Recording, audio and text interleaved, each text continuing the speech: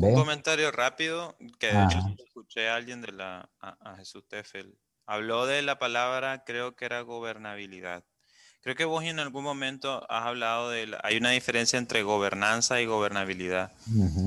Y yo siento que esta idea de monopolizar y centralizar el poder también está enraizada en esta idea de que el pueblo es no sabe lo que quiere y hay que guiarlo y hay que gobernarlo, ¿no? Entonces, digamos, lo interesante aquí es que, a ver, ahorita decimos, uy, la centralización, uy, esto y lo otro, pero cuando se dan argumentos, entre comillas, buenos, por buenas intenciones, porque querés educar a la población, por ejemplo, te van a sacar este tipo de cosas, ¿no? Es lo que decían en el Consejo Político anterior de la UNAP. El Consejo Político no tiene dientes, ¿no? Porque necesitan tener el poder para mover el barco, ¿no? Y Mm. eso que al final, como digo, se presenta, como quien dice, el diablo se presenta bonito, ¿no? Se presenta atractivo, ¿no? Esto es bueno, queremos el bien para la población, queremos hacer esto y lo otro.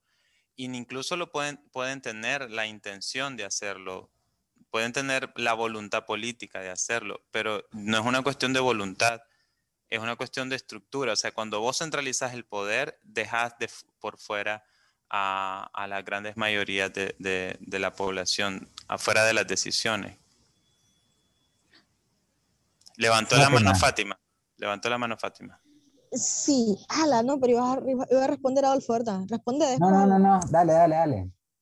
Lo que De una pasa es vez. que, sí, lo que pasa es que, bueno, yo estoy escuchando atentamente, pero como que me cruzo un poquito, ahorita que hablamos como este tema del mestizaje, como esta identidad, con el tema de ciudadanía y pueblo. ¿Cuál sería como la influencia de esta, digamos, de esta segregación de personas eh, según estos rasgos, ¿no? Para, eh, en cuanto a esto de ciudadanía, pues no logro como encajar esas dos piezas, es lo que quiero decir. A lo mejor entenderlo de una forma más sencilla, esto último que estabas mencionando, que me perdí un poco. Y también lo que decía Herty, tengo como esa duda igual. También levantó la mano Carlos y ya después podés, vos Adolfo, si querés. Sí, básicamente a Fátima le quiero comentar, el tema es, lo acaban de decir también, de una ciudadanía o comunidad indígena minimizada dentro de la jerarquía social. Recordemos, y mucho yo he hablado del tema de que nosotros podemos revisar la cultura política en los dichos. Por ejemplo, el indio que reparte chicha. Los indios Ajá. no deben de repartir chicha. ¿Por qué no deben de repartir chicha los indios? Porque se creen que son los dueños cuando no lo son. Entonces, el ser indio es ser inferior jerárquicamente y de estar limitado por su esencia como indio de acercarse al poder porque no lo puede ejercer. Entonces hay una vinculación clara entre la jerarquización étnica y la cultura política en esa línea más que todo, pero hay más cosas, por supuesto, ¿verdad? Por ahí, gracias. Claro. Bueno, es como esta, digamos, comparación rico-pobre también. Y como estos grupos que tienen, no sé, como más poder adquisitivo y demás, también tienen más influencia y participación dentro de la política, como los grupos hegemónicos que llama Adolfo. Sí, lo que no hay que olvidar es que cuando nosotros salimos de la colonia, ve con el repartimiento vigente todavía en 1821, había por ley una división social. Ve, es decir, estaban primero los españoles, ve, por ley, después venían los criollos, después de los criollos habían venido ganando espacio los mestizos, después estaban los originarios, ve, y después estaban los negros que habían llegado como esclavos, ¿ves? Y no habían perdido ese estatus. Y después tenés los ambos y después fuimos haciendo una mezcolanza.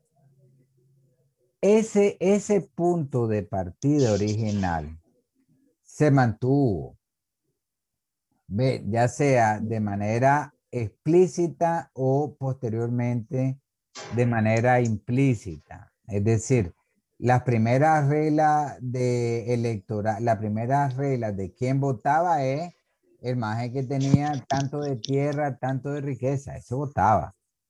¿Ve por qué? Porque decía él, es el que pone los billetes. Y entonces, como es el que pone los billetes, decide. ¿Ve? Después eso se ha ido ampliando y ampliando y ampliando al punto de que ahora lo que hacen es no te dan la cédula. ¿De quiénes no tienen la cédula? Los más pobres no tienen la cédula. ¿Ve?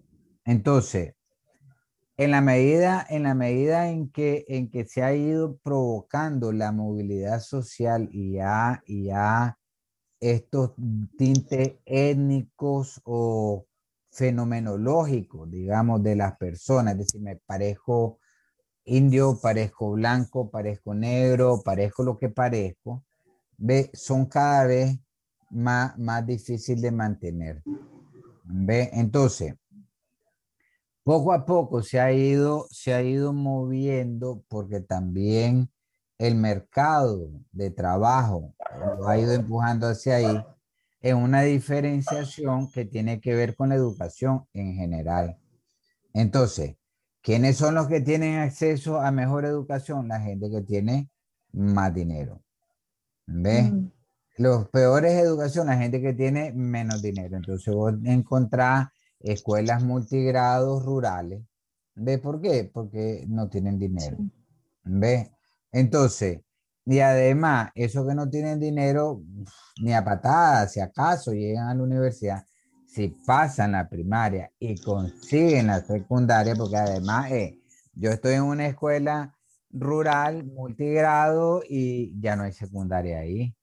Y entonces, si yo tengo que ir a estudiar la secundaria, tengo que irme a la ciudad o al pueblo, como le quiera llamar, y resulta que ahí ya necesito billetes para poder comer ahí, para poder dormir ahí, ¿ves? Para poder pagar ahí todo. Y entonces ya por esas condicionantes económicas, yo ya quedé excluido. Entonces, ahora, esos mecanismos de mercado son los nuevos mecanismos de diferenciación. O sea, ya no porque soy india que te quedaste sin estudio. No, pero como sos india y estás tirada en lo rural o en los barrios más pobres y no puedes pagarte la educación, te cuesta mucho ascender. ¿Ves? Entonces, es decir, y además mucho del pensamiento político que hoy se ocupa y se cita un montón en todos lados, son pensamientos políticos de hace 300 años, de hace 200 años. ¿Ve? Entonces, hace 200 años tenía esa cantidad de gente que era súper marginal, que además no tenía nada de información, no tenía nada de formación. Ve, y entonces eran actores pasivos que yo he podido ocupar o no para mis propios fines. Sí, Entonces, fíjate que yo creo, Adolfo, ajá, que eso es como algo que se ha tocado muy poco, porque sí, pues, obviamente hay como un reclamo y todo un desafío alrededor de la educación, pero yo creo que no se ha como centrado, orientado la mirada a esto, pues porque estos programas de multigrado y todo eso existen y el Ministerio de Educación se jacta de eso, ¿no? Es que es como una opción para que vayan a estudiar. Y lo ven como algo bueno, pues algo positivo. Les estamos dando educación, al menos. eh, o al menos esa es la lectura que hago, porque entré a ver la página y lo venden como algo súper positivo, pues, e incluso llaman a esto educación inclusiva, ujú, ¿verdad? Entonces, me llama la atención porque cuando se habla de educación, creo que poco se toma en cuenta esto, de, desde los grados más bajos, pues siento que se ha centrado mucho en el tema universitario, el acceso, pero antes de eso tenés que pasar por una educación primaria básica para poder acceder y ni siquiera eso tenemos, pues. Entonces creo que el reto se concentra mucho ahí. Y lo otro que iba a comentar, se me olvidó, em, de esto de la educación, pucha, se me olvidó, pero dice Augusto, ahí está reaccionando que él se lo ha abordado. Disculpame, no te he escuchado. No, pero creo que eso, fíjate que se me olvidó lo otro que iba a decir. Seguí hablando, tal vez cuando hablaba y me recuerdo. Yo tengo un comentario respecto a esto también de ciudadanía. No sé si yo siento que hemos también sin querer hecho un breve recorrido histórico, pero yo Sí, creo que en la actualidad, más cerca de la actualidad, bueno, vos estabas hablando de esta mayor movilidad social, de mayor también eh, vino gente extranjera, digamos, de alguna forma no, la misma globalización nos agarró, no, nos entramos ahí, ¿no? Yo no sé, el señor Monedero, ideólogo de Podemos en España, yo estaba escuchando una clase de él en internet y él dio una hipótesis que a mí me parece razonable. Dice, en cierto momento el capitalismo genera una clase media cada vez más amplia. Esta clase media más amplia que tiene más acceso a información y tiene más acceso a educación, como vos también lo has dicho, que de alguna forma ha crecido en Nicaragua, eh, comienza a volverse más ingobernable, es decir, más difícil de embobar, de convencer y de llevar de un lado para otro, ¿no? Entonces dice él que nace como un proyecto cultural, un proyecto masivo dentro del neoliberalismo, que es desarticular la sociedad y volverla en pequeños átomos, en pequeños individuos alejados y separados unos de otros, y de alguna forma transformar, esto no lo dijo él, pero lo dice otro maje, que transformar al ciudadano en consumidor y después incluso en usuario, ¿no?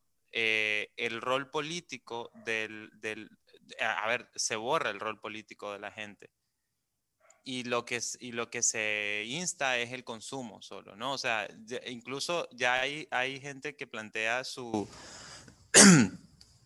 participación en el cambio de las cosas a través del consumo. Es decir, bueno, si no te gusta tal cosa, no lo compres. Entonces ya no van a producir más tal cosa, ¿no? La Coca-Cola, qué sé yo. Que yo siento que eso también, sobre todo, por ejemplo, mi generación, yo considero que mi generación ya nació en esa época, nacimos con la Que la televisión, mascarilla nos vas a contagiar. después con el internet y pues hemos sido constantemente, como todo el mundo, ¿verdad? Bombardeados con esta idea de el salvador individual, el héroe individual, sálvese quien pueda, la comunidad no existe, todo este montón de cosas, incluso desculturalizados. Sabemos más de la cultura gringa que de nuestra propia cultura, no sabemos nuestra historia, un montón de cosas que yo siento que viene a configurar también nuestra cultura política. Vos has dicho, bueno, en los 90 y nuestra generación hemos recibido también mucho influjo de otras ideas políticas, ¿no? De las ideas de derecho y otras cosas que eso ha sido positivo. Esto de no pegarle a los niños, que vos ponías ejemplo, por ejemplo, pero también hemos recibido todo eso de globalización y neoliberalismo, ¿no? No sé si a mí me parece razonable esa lectura y me parece que, sobre todo a nuestra generación, yo no sé qué tanto a la generación de ustedes, nos ha afectado muchísimo. Pues, y yo creo que este señor Oscar René Vargas, que escribió un libro sobre, ahí nomasito, en abril, sobre los jóvenes, que sería interesante consultarlo, la forma en que nosotros planteábamos nuestras cosas, la forma en que nos organizábamos y todo eso, que también obedecía a estos cambios, ¿no? Esta apatía, este desencanto, esta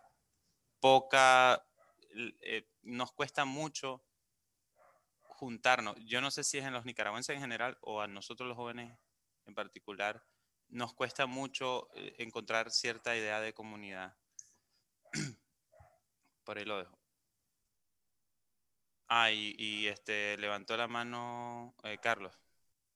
Sí, yo tengo tres comentarios breves. Uno, a lo que decía Fátima, algo que hay que reconocer y que Adolfo ha estado insistiendo en los últimos días, es que nadie hace un verdadero análisis de los logros reales, más allá de las cifras y los maquillajes del frente, ¿verdad? Realmente lo que la gente ve y siente es que estos maes, por poco que parezca, pues se han preocupado por esas cosas pequeñas. Y ahí cabe, Fátima, el peor es nada, ¿verdad? El multigrado, de cualquier forma, es mejor que nada. Y antes que eso no había nada. Por un lado, en el caso de lo que comenta Herdy, hablando un poco de lo que decía Adolfo, de la apertura a la información, hay un problema que se llama infoxicación, que también lo está padeciendo toda la juventud nicaragüense que tiene acceso a las redes sociales, pues, y a todo tipo de información. Vos ves entonces que eso redunda en apatía, porque el exceso de información también provoca parálisis. Eso habría que analizarlo hasta qué punto ha avanzado hasta ahí eso, ¿verdad? Y entonces también comentar sobre lo que dice Herdy, el otro tema, el resurgir de los ultranacionalismos en países europeos, Inglaterra, Francia, la misma Alemania, porque esta multiculturalidad y esta infoxicación y esto no somos, o decía vos, estamos perdiendo identidad, genera un movimiento reactivo, ¿verdad? En estos países, en los mismos Estados Unidos, que es más difícil en Estados Unidos, ¿verdad? Porque son pluriculturales y plurinacionales y lo que vos querrás, ahí hay de todo en mayor o menor grado. Y el tercer comentario es que volvamos al tema, gracias. Este, bueno, solo tal vez rapidito los últimos comentarios sobre lo que Herdy colocó del tema de las representaciones. Mira, realmente hay pocos estudios como para decir exactamente qué viene de qué parte, porque es decir, también de una manera u otra en el tema de la aparente apatía en la participación en la organización, tiene que ver con los grados de vulnerabilidades también. Es decir, fíjate que y voy ahora con el tema de los FUNIDES. El FUNIDES, por ejemplo, señala que alrededor de como del 70% de las personas, 60-70% de las personas quieren un liderazgo fuerte. ¿Ve?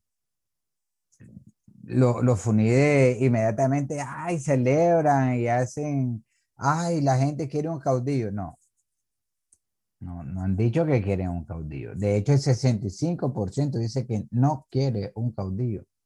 Y ese dato de 65% no quiere un caudillo es el dato que se ocultó. No está ni en Confidencial, no lo he visto en ningún lado, solo entre nosotros en las redes que hemos estado chateando, aparece que ahí hay un dato que dice que el 65% no quiere caudillo. Ese dato no se vio. Pero sí dice que alrededor del 70% de la gente quiere un liderazgo fuerte. ¿Ve? ¿Qué significa eso? Los dos sustratos de las culturas políticas del cual todos somos parte, porque no hay un algo puro, ¿ves? Sino de, sí, queremos, y además porque mientras más vulnerable soy yo necesito estar en un equipo fuerte, ¿ves? Y en ese equipo fuerte yo todavía lo idealizo como tener una dirigencia fuerte, ¿ves? Ahora, por otro lado, también, y esa es una discusión que yo me he encontrado aquí, por ejemplo, en Finlandia, la otra vez hablando con un amigo de Turku, una ciudad académica, él se quejaba de que su hijo, ve, no se sindicaliza. Y no solamente no se sindicaliza, parece que había habido un conflicto en el correo y que el sindicato de correo se había parado sobre sus cuatro y el gobierno había tenido que volver para atrás. Y entonces él había ocupado ese ejemplo para volver a la discusión del tema de los sindicatos con el tema de su hijo. No es que él es director de los coordinadores de museos de Turku, pues, pero él está, pero aún él como coordinador de esa red de museos de Turku, él es del sindicato digamos, de curadores de museos. ¿Ve? El hijo es como de tu edad. ¿Qué es lo que sucede con el hijo? Es que el hijo debe estar más preocupado con la protección del derecho de los perros, de tener una vida feliz y digna. Ves que, qué sé yo, que el salario mínimo.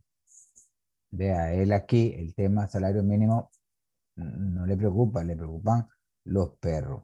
¿Ves?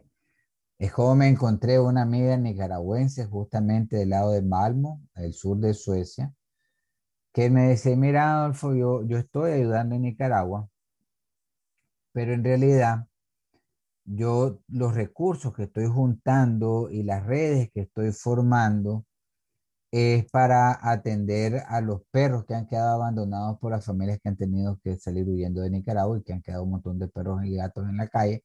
Entonces ella recoge dinero, ella nicaragüense recoge dinero para darle casa, comida y salud a estos perros que han quedado y gatos que han quedado en abandono. El argumento de ella es porque las personas en Nicaragua decidieron hacer mierda de ese país y que se jodan, pero los perros y los gatos no tienen por qué sufrir la incompetencia del ser humano de guiar su vida.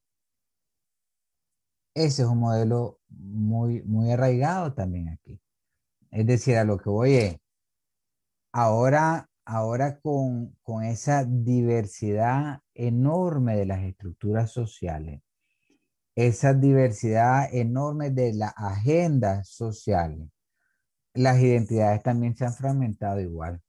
Lo que pasa es que las administramos mal porque en nuestro viejo paradigma, donde la diferencia es una debilidad, B nos dice, porque tenemos todavía ese cuentecito aquí, que el que la gente se preocupe por el perro que quedó abandonado, ve, y no por el preso político, decir, sí, sí, sí me preocupa el preso político, pero yo voy a dar mi dinero para cubrir a los perros. Ve, entonces, nuestro modelo de decir, espérate, es que tendría que ser así o así.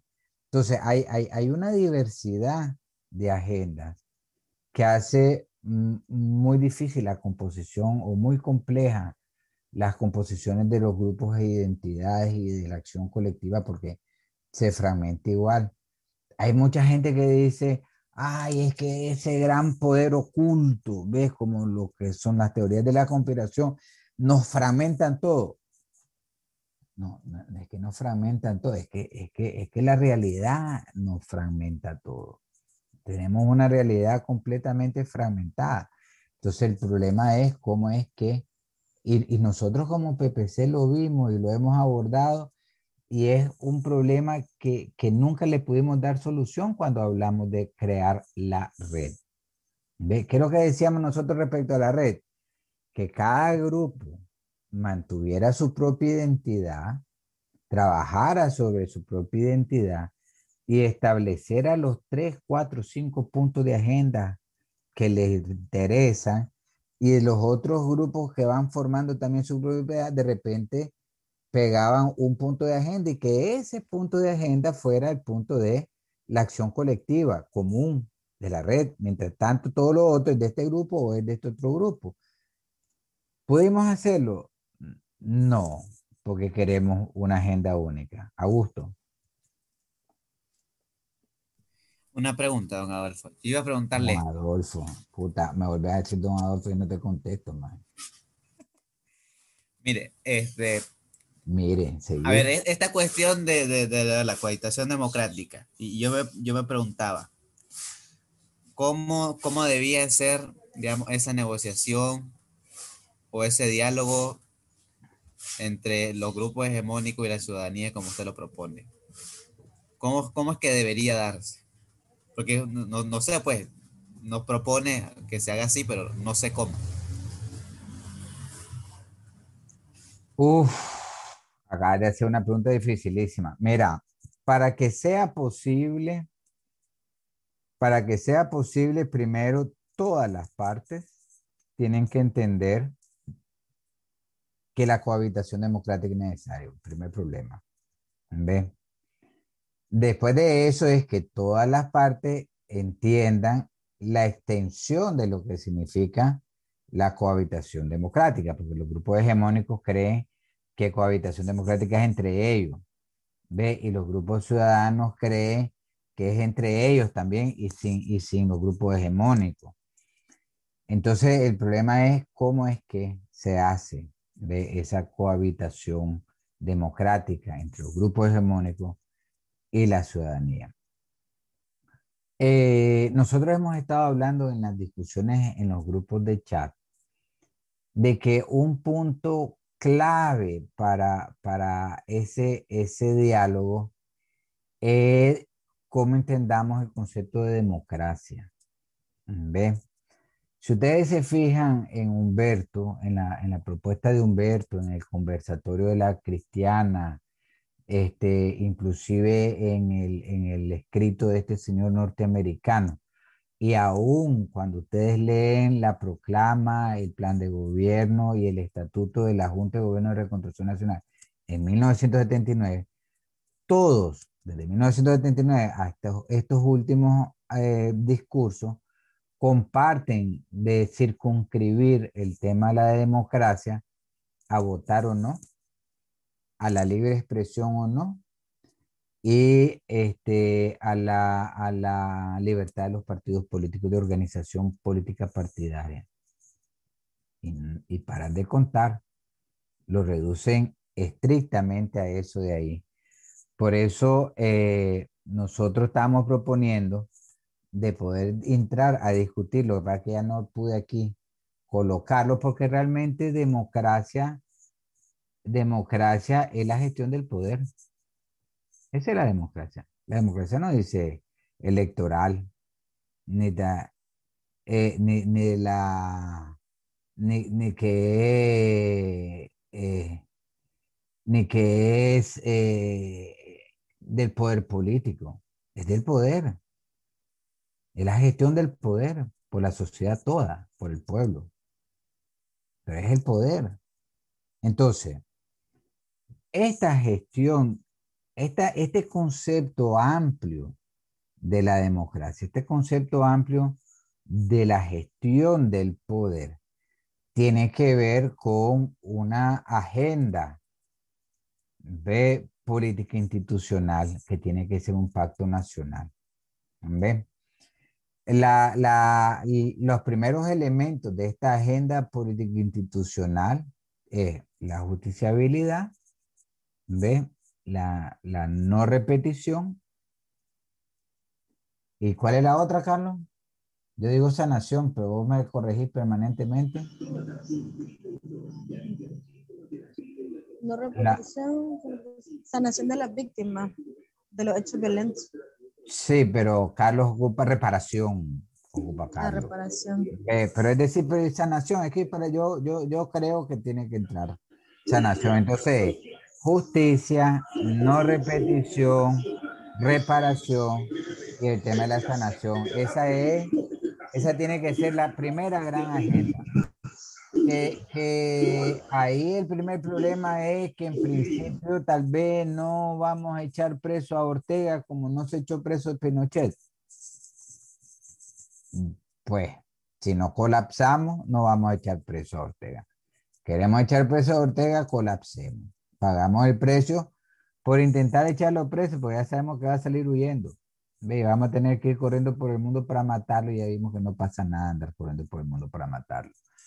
Entonces, pero así como hicieron con Pinochet, que también así lo hicieron en El Salvador y nadie habla de eso de ahí.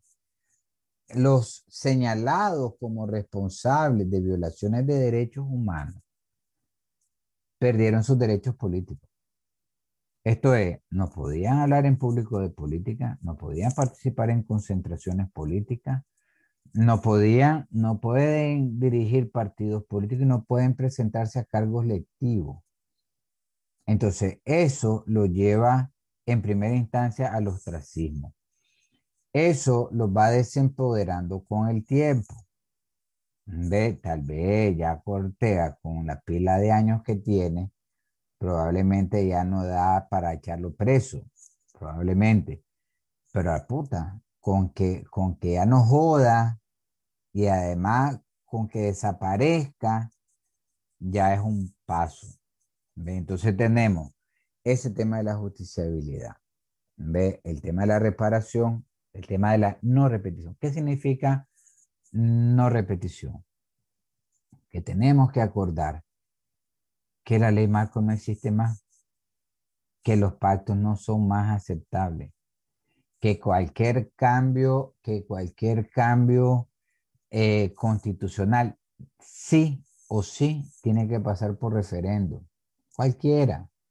No es un tercio como se hicieron los vivos en el gobierno de la Violeta, no.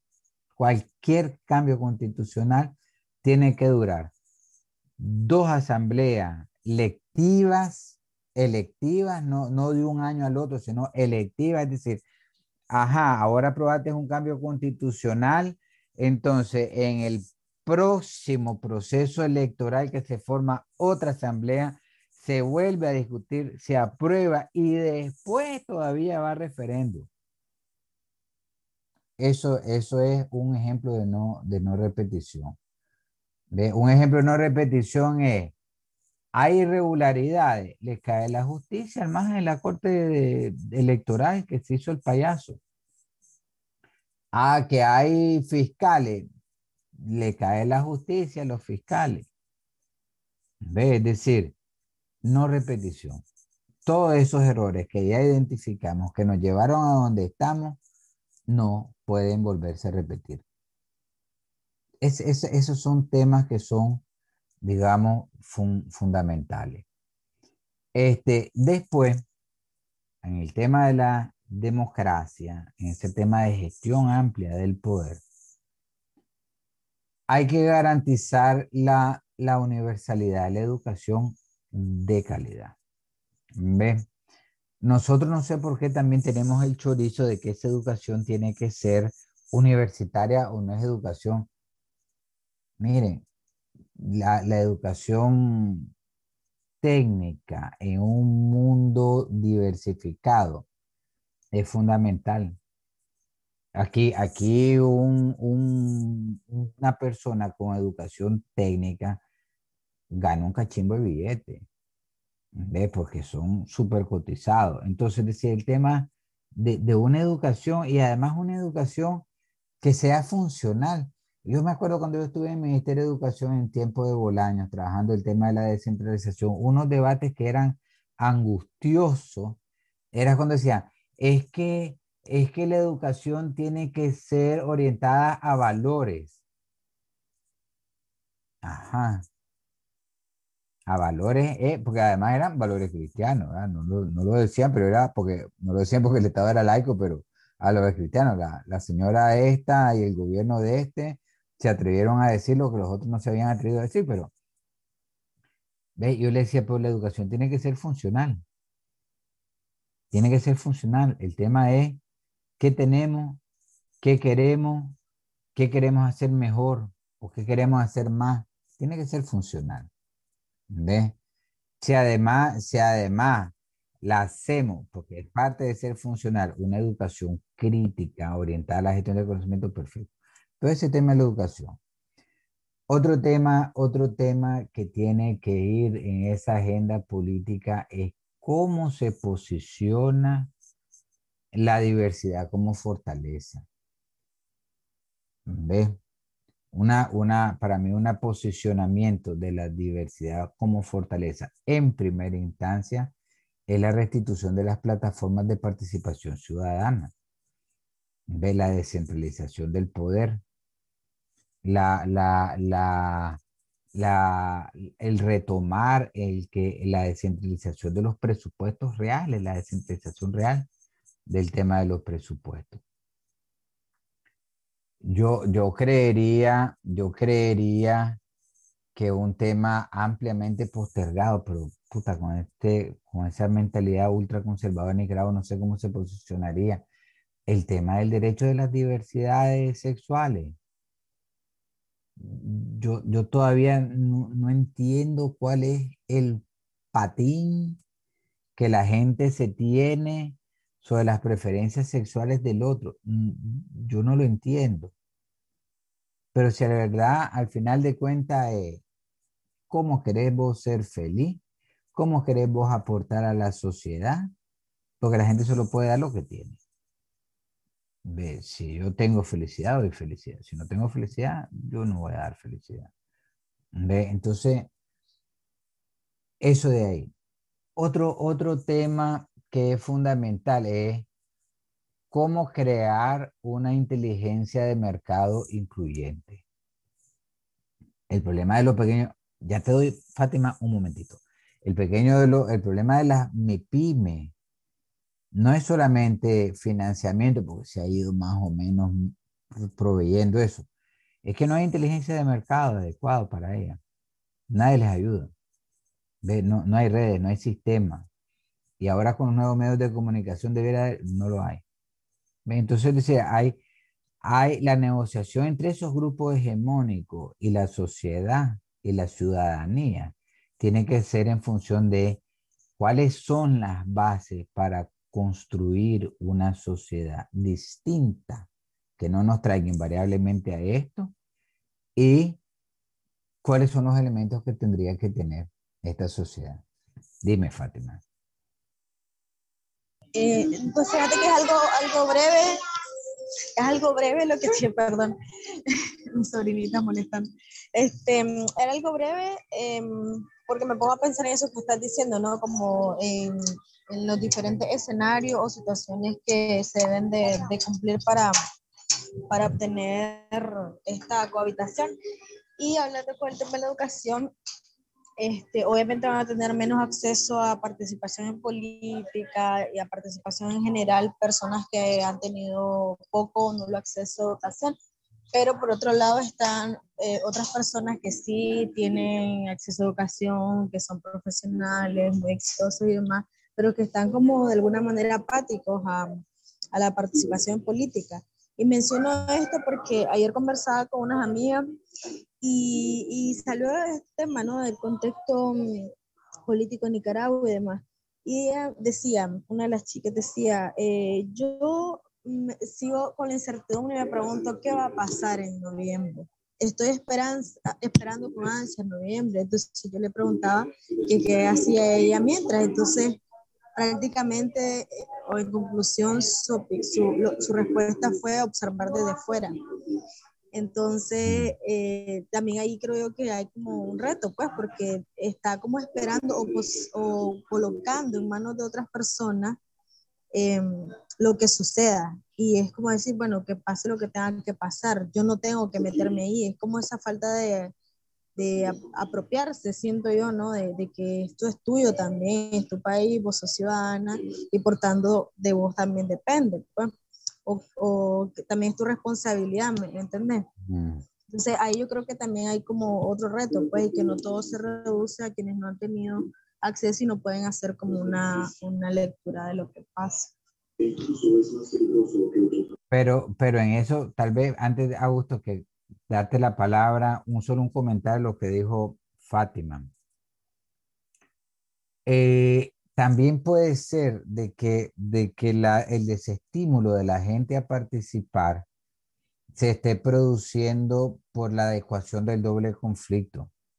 Es decir, la gente en el marco del conflicto 1 de la contradicción, que son dictadura y golpe suave o dictadura e intervención externa, pero que realmente es el mismo pleito de los grupos hegemónicos, como el grito de la Maya Coppens. El grito de la Maya Copen lo que le está diciendo al grupo hegemónico es, ustedes son unos payasos. ¿Por qué? Porque ella se acaba de dar cuenta de que, aunque no sé cómo lo estará verbalizando, pero se acaba de dar cuenta que ella no está en el conflicto de esta gente y que esta gente está en su propia jugada, que no es la de ella, porque ella está en el conflicto 2 y no se había dado cuenta por lo visto. Por eso sería como interesante hablar con la Maya Cope. Pero así como la Maya y ese grito amargo que ella hace de que los adultistas, hombres y mujeres, han aprovechado para decir, ay, esta niña malcriada se le salió, la. No, está diciendo, miren, hay dos conflictos y nos estamos dando cuenta que hay dos conflictos. ¿Ves? Entonces, probablemente tu amiga y muchos como ella estén experimentando eso y eso es peligroso por esto que vamos a ver si, antes de cerrar. Ajá, Augusto. Tengo otra pregunta. Yo, por ejemplo, ustedes ya conocen que yo nunca he sido el más positivo de cómo se ha desarrollado la crisis y ni tengo ninguna perspectiva tampoco que sea bajo esa lógica, ¿verdad? Porque vengo pues desde adentro de los espacios de oposición donde toman las decisiones. Hace poco estaba en la coalición nacional y yo sé que la coalición nacional en el estado que está es un cascarón, pues. Mire, yo tengo esta pregunta de esto de la cristiana, porque la cristiana viene y propone que venga a Estados Unidos directamente Joe Biden y negocie con Daniel Ortega. Y uno suponía que Juan Sebastián era el prototipo, digamos, perfecto de la embajada americana que quería poner en la presidencia. Pero Félix también, digamos, tiene una cercanía, digamos, muy ligada con la embajada americana y él seguía por lo que le dice la embajada americana también. Y lo digo esto porque nosotros tuvimos la oportunidad de reunirnos con varios embajadores de la Unión Europea y de la Organización de Estados Americanos, y ellos lo que nos dijeron fue que teníamos que ir a las elecciones sí o sí, con o sin condiciones, y que lo único que teníamos que hacer, lo único, era lograr unificar una plataforma electoral, y que una vez eh, unificada esa plataforma electoral, ellos se iban a encargar con el tema de la reforma electoral. ¿Cómo? No sé, seguramente ya tenían algo negociado con el gobierno, no sé, pero ellos ya de adelantado nos decían eso. Y yo lo que percibí, digamos, en esa postura, sobre todo de varios países, fue como que, bueno, en Nicaragua no hay nada más que nosotros podamos hacer y que lo único que podemos hacer era esto que precisamente proponía Humberto Ortega, ¿no? Cohabiten entre ustedes y aguántense. Porque había una frase que me lo dijo la embajadora de España y me dijo, ustedes tienen que entender que nosotros velamos por los derechos de todos los nicaragüenses y nicaragüenses también son aquellos que piensan diferente a ustedes. Entonces, no sé usted en su perspectiva cómo miraría, digamos, en el aspecto más positivo que podría pasar bajo, digamos, en ese marco si se llegara a dar. Pues. Eh, ah, a ver, yo las conversaciones que he tenido con gente bastante vinculada, digamos, con la gente de Biden, del gobierno de Biden, es de que ellos, porque conversando con esta persona, coloqué que el problema de Nicaragua era que realmente era que las élites eran responsables, o sea, no solamente Ortega, sino las élites en sí eran responsables de la situación que se estaba viviendo en el país. Y que además el tema de Ortega, que no había caído, como tampoco, digamos, cayeron los Somoza en 1956, era porque no había habido realmente una ruptura de la alianza entre los grupos hegemónicos. No, nunca lo hubo realmente. ¿Ves? Entonces, en ese sentido, de una forma u otra, siento yo, eso ya es una hipótesis, yo le he discutido con algunos empresarios nicaragüenses, unos se ríen, otros dicen que ellos creen exactamente lo mismo. Ve, es que Juan Sebastián Chamorro fue puesto como una imagen de oposición justamente por su capacidad de no arrastrar a nadie. Ve, tiene una capacidad de empatía muy baja, tiene unos brillos muy opacos, y él realmente hemos visto cómo ha caído en las encuestas, prácticamente sin ninguna batalla, más que por sus propias capacidades, ha caído en las encuestas. Entonces, yo siento que la embajada norteamericana, ellos han mantenido barajando diversas cartas a ver cuál se mantiene, digamos, cuál presenta mayores oportunidades, mayores chances. Ves, en la contienda electoral, está Maradiaga, que nunca terminó de arrancar, Juan Sebastián, que nunca terminó de caer, y entonces aparece Cristina. Es decir, Cristina en realidad es una nueva carta, ¿ves? Para ver si se levantan y se mejoran las opciones. El problema es que en esas circunstancias, es decir, y eso es un asunto interno, y yo estoy de acuerdo con la gente de la cooperación, ellos no pueden pagar el precio o intentar componer algo que los grupos hegemónicos son responsables de la situación del país.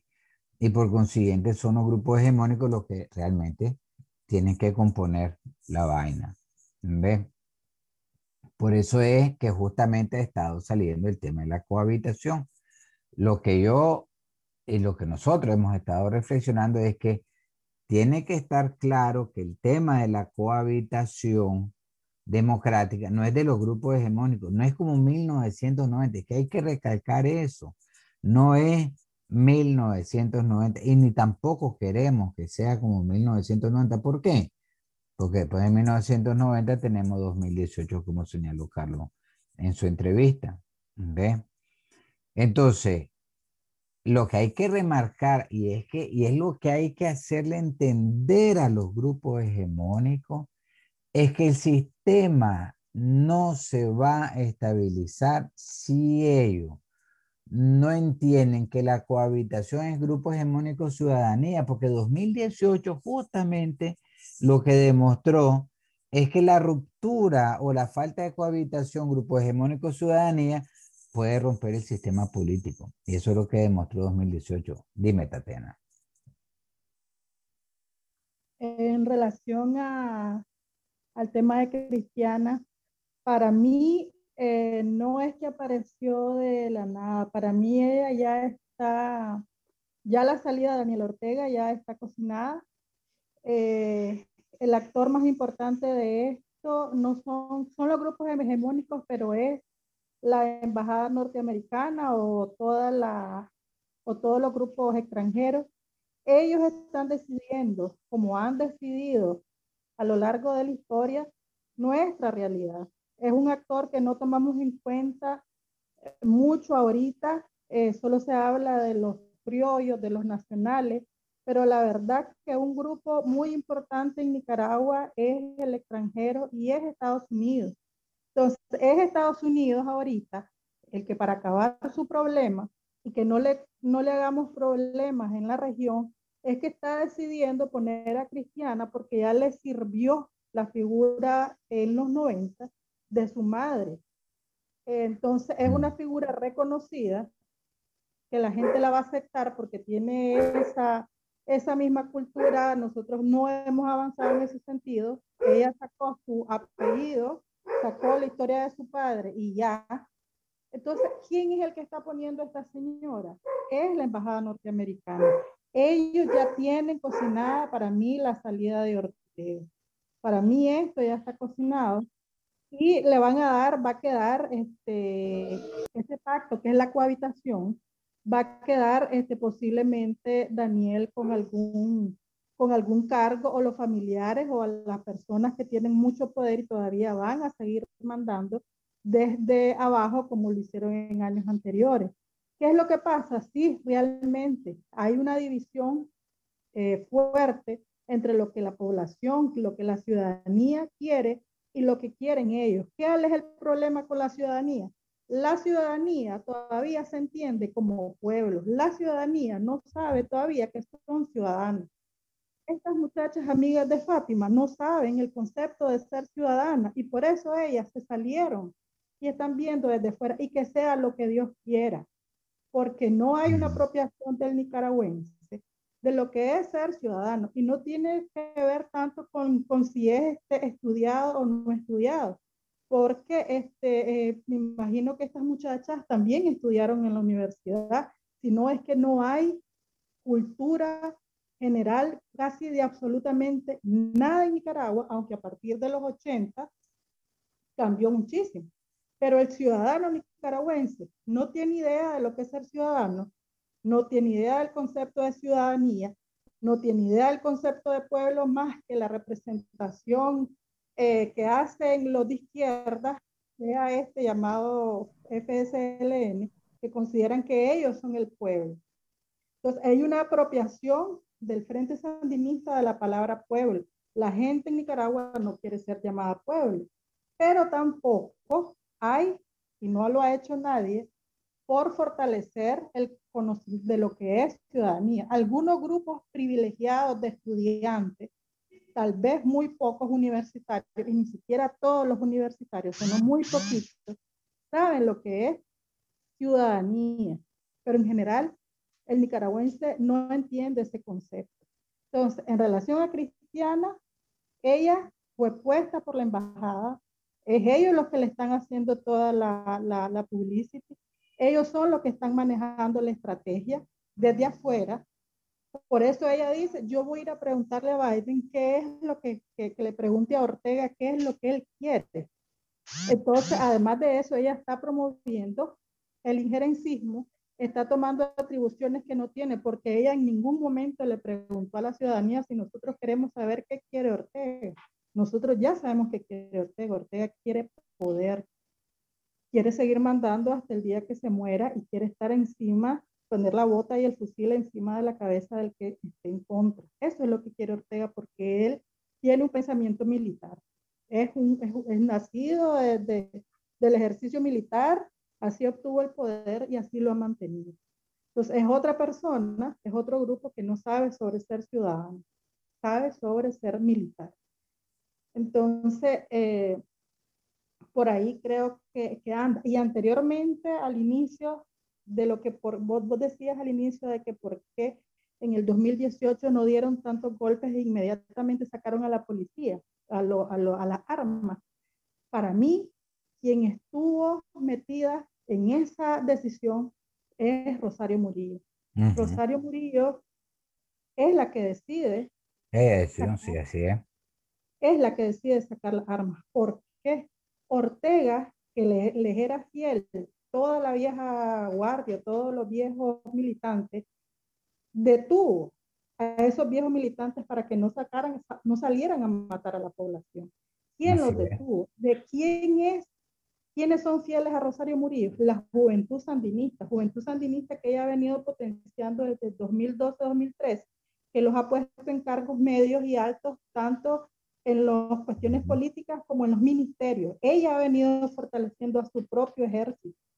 Entonces, esa figura, que no está tan detrás del trono, es la figura del poder ahorita, es Rosario Murillo, y ella siempre queda escondida de lo que está pasando ahora. Y es ella la que realmente está tomando todas las decisiones que está tomando ahorita, desde que ella creó la Secretaría de Comunicación, donde todo pasa por ella, es la que ideó esto. Y Ortega solo es una figura, ahorita es un monigote, ¿verdad? Que en su momento fue lo que tuvo que ser, es un ser que ya todos sabemos lo que es un dictador, es la figura perfecta de lo que es un dictador tropical, pero la que está ahorita tomando las riendas y haciendo todas estas locuras, porque son locuras, es Rosario Murillo, y no aparece ella más que para la bruja, la chamuca, toda la cuestión que se hace alrededor de ella, pero ella es la mujer con el poder. Y Así eso es es. otro tema que no se había tocado, que la figura de la mujer entre las diversidades, aquí en Nicaragua para mí es muy fuerte. En los 90 detuvo la violencia, la figura de una mujer representada en la Violeta. De ahorita que está en el poder es la Rosario. Quien ya estuvo en conflicto en los años 90 fue Lazo y la América en contraposición con su madre, que era la Rosario, y movió a todo mundo, a los del MRS y todo mundo en función de la violación de ella. ¿Quién ahora está saliendo a la defensa y salvación de los nicaragüenses? Otra mujer que es cristiana. Entonces, la figura de la mujer en Nicaragua, aunque muchos digan que no hay importancia de la mujer, hace pocos días decía, es súper visible. Entonces, eso pues para más o menos Sí, hablar algo. fíjate que tal vez en algún momento hablamos, no sé si en este foro o en un foro aparte, el tema que planteaste de que no hay ciudadanía. Es decir, yo creo que, que la ciudadanía, es decir, esa nueva cultura política, porque cuando hablamos de la nueva cultura política estamos hablando justamente de esa ciudadanía, es una construcción deficiente e insuficiente, pero de una forma u otra está ahí. Yo tengo la impresión que fueron justamente demandas ciudadanas las que provocan la implosión. Y además, en parte porque Rosario, para la gente a veces es difícil porque cuando uno dice estas cosas, ay, machista, solo porque es mujer. No, es decir, Rosario es una figura de un nivel de intolerancia que aún dentro del mismo partido genera temor a sus militantes. ¿Ve?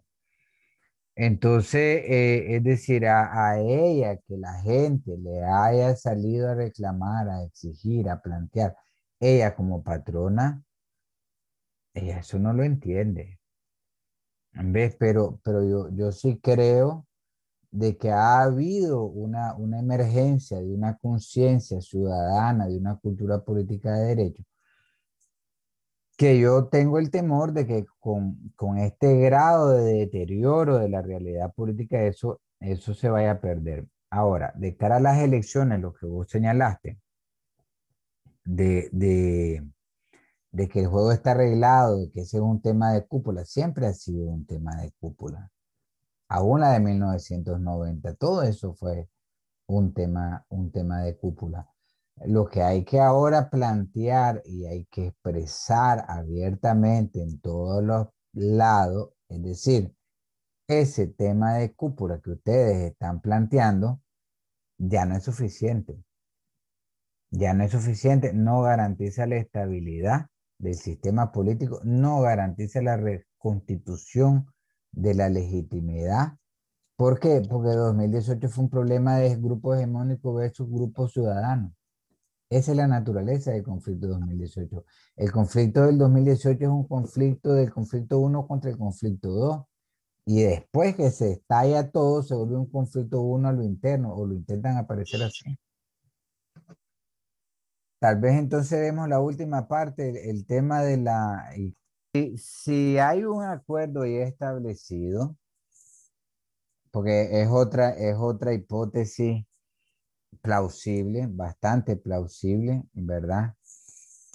Eh, Quiere decir de que nosotros debemos de montar una campaña eh, orientada al tema de la cohabitación democrática en todo su sentido, toda la amplitud de la palabra. Es decir, que esa cohabitación tiene que ser entonces entre los grupos hegemónicos y la ciudadanía, que tiene que garantizar justiciabilidad, no repetición y reparación y sanación, y que tiene que ser democrática en todo el sentido de la palabra.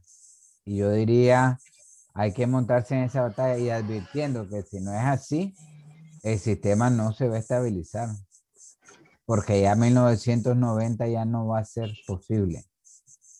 Yo, yo diría que entonces hay que trabajar con esa doble hipótesis. Es decir, si hay un arreglo, hay que decir eso. Y si el arreglo todavía no está, hay que advertir de que tiene que haber un arreglo, pero en esas condiciones. Pero miren, yo hace rato había dicho, deberíamos haber buscado los medios de comunicación y vender, digamos, esta propuesta que tiene PPC sobre la cohabitación democrática, no solo en el Plus Plus, sino buscar otros medios. Yo podría conseguir, por ejemplo, con la gente de Artículo 66 o con esta gente de Nicaragua Actual. Pues sí, para eso nos estamos preparando. Una cosa que les quería decir antes de que se me vaya otra vez la señal, lo que decía Tatiana, creo, a ver, miré un comentario que le hizo María Teresa a Herdy sobre el enlace de nosotros. Yo creo que hay un problemita bien interesante. Augusto habló hace poco también. A ver, cohabitar con la oposición tampoco es cajeta. Tampoco somos exclusivamente las víctimas, la parte de que se le opone al modelo. Hay bastante cochinada entre nosotros. La UNAP no logra ni siquiera montar el comité electoral porque no es fácil ponerse de acuerdo. Entonces, cuando hablamos de cohabitación y de que con quien tiene que entenderse es con la ciudadanía, recordemos que nosotros como movimiento o partido político también vamos a estar desde la posición del poder. Y sabemos que lidiar con una parte de la oposición, brother, son peor de maltratadores, iguales o peores que los que están. Entonces no nos victimicemos tampoco, ni caigamos en esos discursitos de que nosotros los pobres, ellos los malos, los buenos, No, nosotros los buenos, ellos los malos y así. Porque tampoco es esa la idea, pues cohabitar es aguantarnos y todos los pancitos dulces, ¿verdad? Gracias. por eso, pero mire, yo creo que un tema, yo creo que tenemos que cuadrarnos en el marco de la promoción de la cultura política que venimos proponiendo. Es decir, nosotros estamos diciendo que el diálogo, la tolerancia y la inclusión son fundamentales para hacer de la diferencia una oportunidad. Ve, si nosotros somos excluyentes, intolerantes, ve, la diferencia es un peligro, obviamente. Y el problema es que toda la cultura política que nosotros tenemos en Nicaragua, en términos generales, todavía se alimenta de ese pensamiento. Y lo hemos notado de que no hay buenos ni malos, es un desorden total. El tema es, hay que ir trabajando para que este mensaje vaya calando. Es decir, ya el tema de la cultura política, si ustedes se fijan, ya no estamos discutiendo si hay un problema o no de cultura política. Ahora lo que estamos discutiendo es hasta dónde y en qué consiste y cuáles son los alcances de esta cultura política. Es decir, ya estamos un paso más adelante. Igual ahora se van a plantear el tema de la cohabitación, porque de una manera u otra, aunque nosotros no ocupamos esa palabra, lo que nosotros hemos estado proponiendo es la cohabitación democrática. Entonces, así como que ahora estamos batallando para llenar de sentido el cómo entender la cultura política y por qué creemos que funciona así, también hay que batallar para decir que la cohabitación democrática también tiene que ver con esta cultura política.